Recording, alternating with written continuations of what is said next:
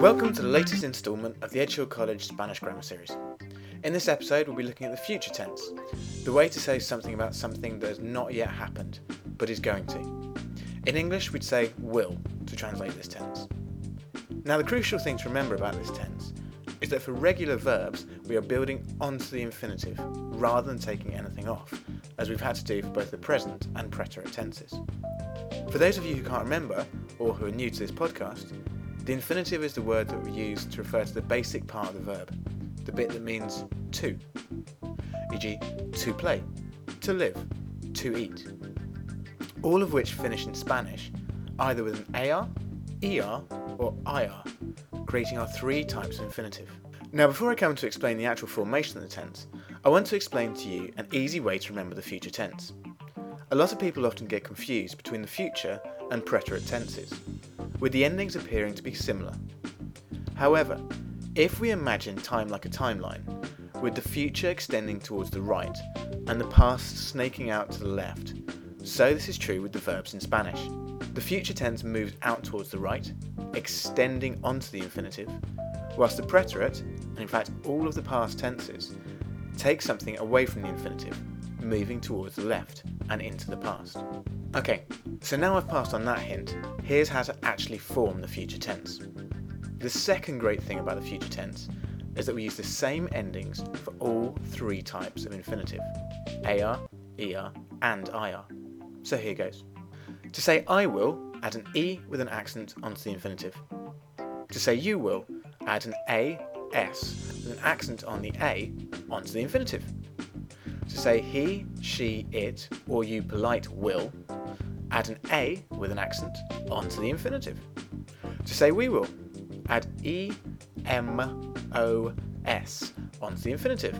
To say you plural will, add EIS with an accent on the E onto the infinitive.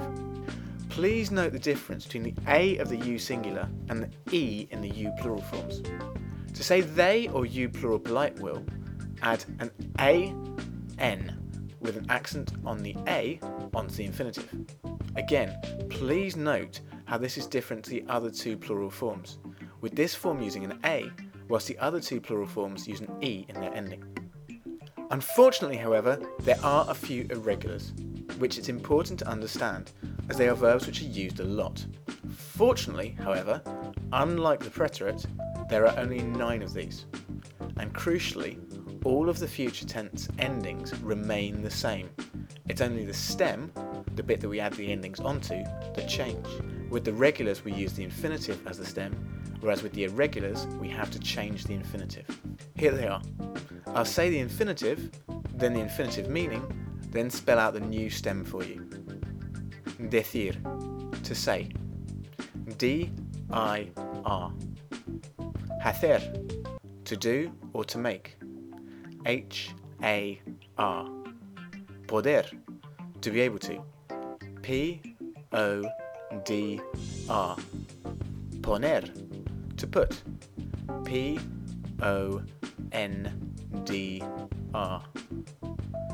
Querer, to want. Q-U-E-R-R.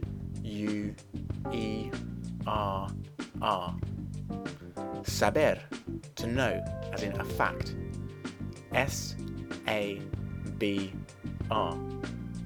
Salir, to leave or to go out. S-A-L-D-R. Tener, to have. T-E-N-D-R. Venir, to come. V-E-N-D-R. However, there is also one other key verb.